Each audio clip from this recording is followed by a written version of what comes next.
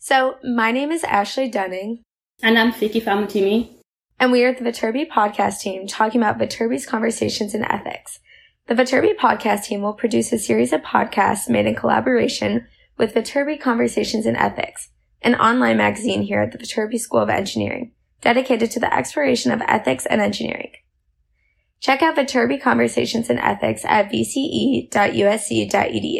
That's vce.usc.edu. This podcast was made possible with funding from the Viterbi School of Engineering Dean's Office here at the University of Southern California. Today's episode explores the ethics of clean energy. With us is Miranda Jenberg, a senior studying chemical engineering with an emphasis in sustainable energy, and Jason Trang, a senior studying aerospace engineering. Before we dive too deeply into the ethics, some background. The negative effect on the environment and the economic and societal disparities created by worsening climate crisis demand swift and deliberate action. The Green New Deal is a set of policies that hopes to address this problem, aims for net zero greenhouse emission. It is a big advocate of clean energy. Energy is derived from renewable energy sources that do not release greenhouse gases or other pollutants while in use. Clean energy, however, is not without ethical drawbacks. The production and the commission of these renewable energy sources can still negatively impact the environment and reinforce existing unjust systems of harm to vulnerable communities. And that is our mission today on this podcast, to take a deep dive into some of those ethical issues. The new voices you will hear are Miranda's and Jason's, engaging us with a conversation about some of those ethical issues. So thank you both for agreeing to speak with us today. We thought it'd be super interesting to have you both here at the same time because you both have different and interesting viewpoints about the topic. To get us started, Miranda, could you please describe some of the effects of the worsening climate crisis that are driving the need for clean energy? Yeah, definitely, Ashley, and thank you both for having us on. I'm super excited to talk today. I think that the worsening climate crisis comes with a slew of really negative and dramatic consequences for the planet, some of which we're really familiar with. So those things include temperature rise, sea level rise, extreme weather events like hurricanes and wildfires, and the increase in the frequency of those really extreme weather events.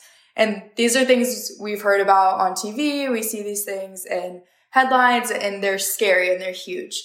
But I think other effects that we don't hear about or talk about as frequently are kind of the social inequities and the social consequences of climate change. So, for example, like when sea levels rise, people are displaced from cities. Who are those people? How will they be impacted? And how are those things already happening right now? So right now, indigenous communities in Louisiana are being displaced by sea level rise, and that's an effect of worsening climate change. So there definitely is a need for clean energy, and these consequences are here now. And I also know that you mentioned some of the effects that it even has on like developing nations, and I think that's something that sometimes we don't put into consideration. Do you mind also elaborating on that? Yeah, definitely. So when we're talking about climate change consequences, oftentimes the people feeling these consequences are marginalized communities, both in the United States and abroad. So although developed countries like the United States and China have largely contributed the most to climate change, we are not the ones facing the direct consequences. So, for example, in Yemen, they're facing famine and water shortages as a response to climate change. Haiti is threatened by even stronger hurricanes and rising sea levels. So those are just two examples of developing countries, but you could look anywhere to see really who's being harmed and who caused the problem, but who's suffering as a result. Yeah, thanks for that. And Jason, why do you think that the use of renewable energy is a possible solution to some of the problems that Miranda described? Yeah, thanks for the question. And yeah, nice meeting everyone on here. Looking forward, to this podcast. And yeah, so renewable energy, past few decades, renewable energy really skyrocketed, and it's mainly due to, as what Miranda discussed, with more information about climate change, greenhouse gases. So, a lot of these renewable energies ranging from hydropower, electric vehicles, wind turbines, all of these during their stages of usage, they emit zero carbon. And as we know, carbon dioxide is one of the key factors in greenhouse gases and climate change. So definitely, renewable technology does have its advantages in curbing climate change and additional pollution, but at the same time, there are a lot of limitations with renewable energies, and what they could potentially do in the future is really up to how engineers are, designing these and manufacturing these throughout the entire process. Yeah, definitely. Thank you for that, Jason. Just to go a little bit deeper, Miranda, you described the Green New Deal as the United States call to action to tackle climate change. Specifically, what is the objective of the Green New Deal? Definitely. So the Green New Deal has multiple objectives, and I think there are a few worth noting. The first being addressing climate change. So for the United States to address climate change, and that's this overarching objective of the Green New Deal. But underneath that, there is a lot of different things that we could do to go about that as a nation. So that includes zero greenhouse gas emissions. That includes simultaneously addressing social inequities and historical oppression. And then that at large would be achieved by a set of expansive policies similar to FDR's New Deal. So although the Green New Deal is a single congressional document, it would look more like a lot of different policies if it were to actually be enacted. And I think it goes without saying that engineers would have a really important role to play in that if it were to be approved, in specifically the development and the application of green technology. Thanks. And I know that you're both advocate of the Green New Deal, and Jason, you're an advocate of renewable energy. However, you both argue that careful ethical consideration should be done before we go about implementing them. How might both, even though they are well-intentioned, still be harmful to some communities? Yeah, so well-intentioned policy can oftentimes further harm already marginalized communities and actually hurt the communities in which it was intended to help. And this is an even bigger deal with the Green New Deal, because the Green New Deal says, as we address climate change, we're going to simultaneously assist and aid in alleviating harms of inequalities. So when it comes to policy, I think that language is really important. So one bit of the Green New Deal is an emphasis on net zero greenhouse gas emissions. So that just means that for what we emit, we'll either remove it or pay for it in some fashion to make sure that at the end of the day, what we're emitting equals zero. And that's really different from zero emission clean energy, which I'm sure Jason could also elaborate on more. But zero emission energy or clean energy would be using these renewable sources like solar, geothermal, hydro, whatever, that doesn't actually emit carbon in the first place. So in the case of net zero emissions, which is the language of the Green New Deal, we could theoretically continue to emit greenhouse gases like carbon dioxide through the burning of fossil fuels and coal specifically, and then kind of pay off in carbon credits or sequester carbon and kind of continue these damaging and detrimental behaviors and tactics. And that could potentially raise ethical concerns for the communities that the Green New Deal is trying to help, because statistically speaking and historically, oftentimes these natural gas power plants, coal-fired power plants, energy sources are located adjacent to, at-risk and vulnerable communities in the United States, including Black populations, Latino populations, and indigenous communities as well.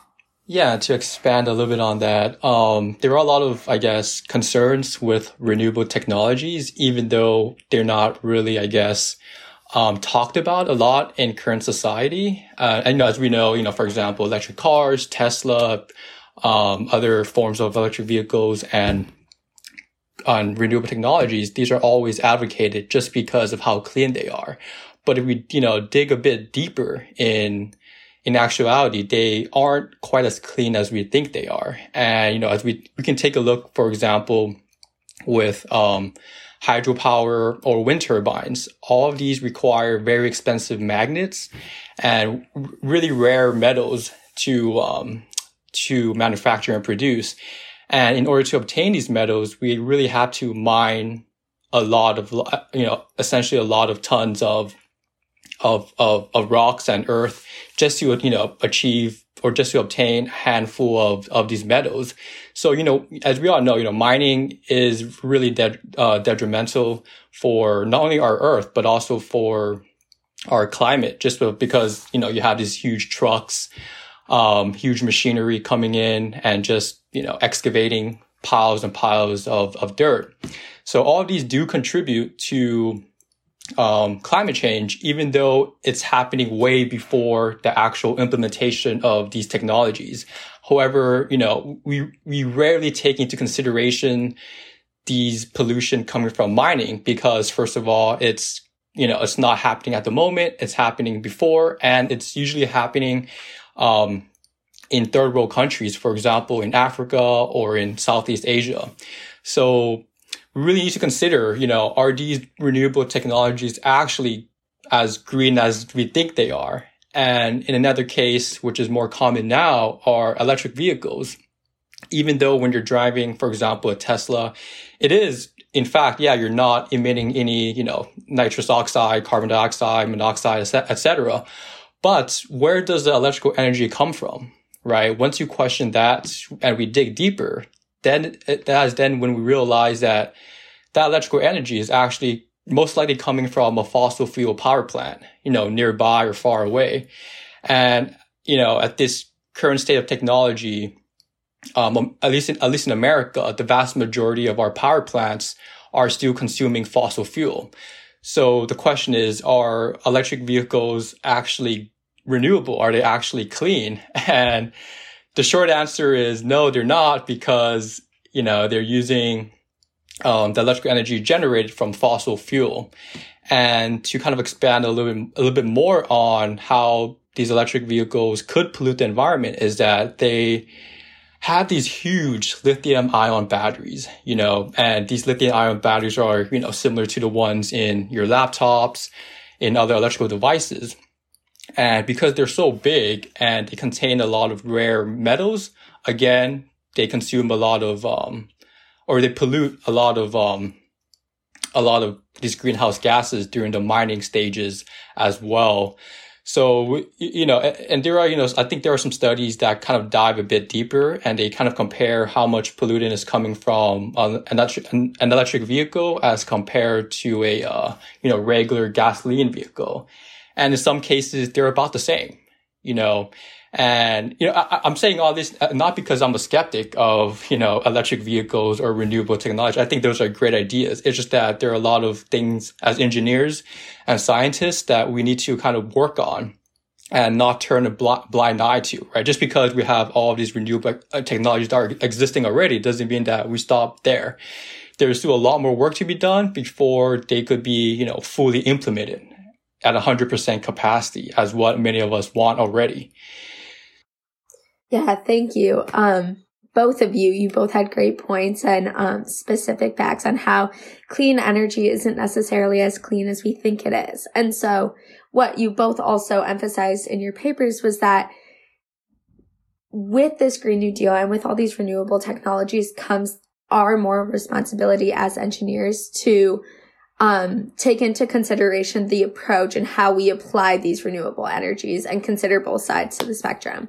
And so, you both believe that utilitarianism isn't necessarily the right or adequate ethical lens in order to analyze these ethical dilemmas of clean energy. So Jason, can you please explain a little bit further what utilitarianism approach is and what are the drawbacks of this perspective? Yeah, so that approach, it just prioritizes which action that yield, the largest possible outcome. And, by taking a look at renewable energies, yes, it has a lot of benefits, but at the same time, there are some drawbacks as far as, as I mentioned before, mining. These mining that occur in third world countries, these usually affect rural areas and families that are usually poorer than an average worker. And so, these people, when these miners, essentially, when they have to work these mines, they face a lot of health concerns, just because they're being exposed to all the pollutants and even some radiation that occurs as a result from mining. And just because of their efforts in mining, is only when first world countries can, I guess, exploit these materials, these metals, and produce renewable technologies. So yes, renewable technologies will benefit the vast majority, but it's not fair for the miners and for their families who have to suffer and live near these mines. Yes, I agree with that perspective that approach neglects the mining community. But Miranda, you believe that we should prioritize the right approach to ethics. What is the right approach, and why should it be used instead? Yeah, so the rights approach to ethics is basically that each of us has an inherent worth that is deserving of respect. And then based on the rights approach, it would be wrong for others to abuse this inherent worth of other individuals against their will. So I think that in the past, and then moving forward with a Green New Deal, it's been evident that delivery of what we think should be clean energy has resulted in an abuse of rights for certain populations, which is kind of what Jason was hitting on. And then I also think, to add to that, is that mining infringement actually happened in the United States as well throughout the 20th century. So there was uranium mining, and it was occurring almost exclusively in the Navajo Nation here in the States. And the reality was that although uranium was a highly valuable product, a necessary product for the U.S. military, the Navajo miners were basically unaware of what the health effects were at the time, and it resulted in cancer, which we know comes from radioactive waste related to uranium. And what that means in the context of the rights approach is that in pursuing clean energy and pursuing nuclear energy, the Navajo Nation was directly harmed, and their rights as individuals were infringed upon on this pursuit to clean energy. So moving forward as engineers and moving forward with the Green New Deal, vulnerable communities, low-income communities have the right to what is agreed upon in the Green New Deal as individuals through the rights approach. And I think the language in the document is really powerful. And it says that it will stop current, prevent future, and repair historic oppressions. And through the rights approach, individuals are entitled to that if we move forward with this legal document. Absolutely. Thank you. And Jason, you also agreed that the rights approach is the better approach to adapt. And one of the purposes of discussing the drawbacks of renewable technology is not to hinder the implementation of renewable energies. So can you elaborate a little bit further on what you meant by that? Yeah, that's a good point. So, as I said before, renewable technologies, there's no free lunch, right? So even if we make the full transition to 100% renewable technologies, there would still be pollution one way or the other. And a lot of times now we're at the beginning of, this rise of mass production of renewable technologies. But years later, if not decades later, we're going to kind of see some of the consequences of using renewable technologies if engineers don't find a solution to it. And that problem is once all these lithium batteries, these wind turbines that are made of fiberglass, metals, etc., once they're out of commission, they got to go somewhere, right? And oftentimes these wind turbine blades, they can be sizes of an entire football field. So, and, after a decade or so, once they're out of commission, you're going to have to, take it out, chop into smaller pieces and decompose of it somewhere. And that would result in pollution, right? So there are a lot of factors that need to be taken into consideration with renewable technologies, and not just at the moment of using it. You need to look at the bigger picture of the manufacturing stages and production stages, as well as the stages where you're done with these products. How would you properly dispose of this, if not recycle them, right? Because at the moment, all these lithium batteries, these rare metals, only about 5%, I think about 5% of them are being recycled. And the reason why that number is so low is because they're just so expensive to recycle. It's not worth the time and effort to do so. So companies just often, replace these batteries and metals by just purchasing new ones instead of investing into recyclable metals and lithium batteries. So, as ethical engineers and scientists, we really have to kind of dive deeper and kind of resolve these issues, just because we know that these issues exist already, right? We don't want to go half a century later when we've, fully implemented all these technologies and be like, oh shoot, what do we do now, right? We have, so many of these wind turbines, no place to dispose of them. All of these lithium batteries, we can't reuse them. So yeah, like, there are, I guess, a lot of issues still with renewable technologies, and the good thing is that we're not too late to solve them yet, right? And I guess the next step forward is for current engineers and future engineers to also recognize these problems, just so that we don't get into another hot mess as we are right now in the future. Absolutely. Thank you. Like you said, we don't have to be done yet. This isn't the end all be all, and we have time to move forward and make good ethical decisions as engineers and scientists in order to implement clean energy in a way that is actually clean and renewable and good for vulnerable communities, as well as the environment and our kids and grandkids in the future. And so these are all very important points to consider when we are implementing the Green New Deal and different renewable technologies, and just thinking about clean energy in general. And so I just wanted to thank you both for coming on to the show today. We all really appreciate your wisdom on the matter, and we wish you all the best in the future. Great. Absolutely. Thanks for having us. Thank you both. So this concludes today's segment. Thank you for tuning in. Please stay tuned for more content exploring ethical issues. Again, I am Vicky Famutimi. And I am Ashley Dunning. Don't forget to check out Viterbi Conversation in Ethics at vce.usc.edu. That is vce.usc.edu. The Viterbi podcast team includes Ashley Dunning, Mahima Varanasi, Jackson Carroll, Matt O'Grady, and me, Olufikunlayo Famutimi.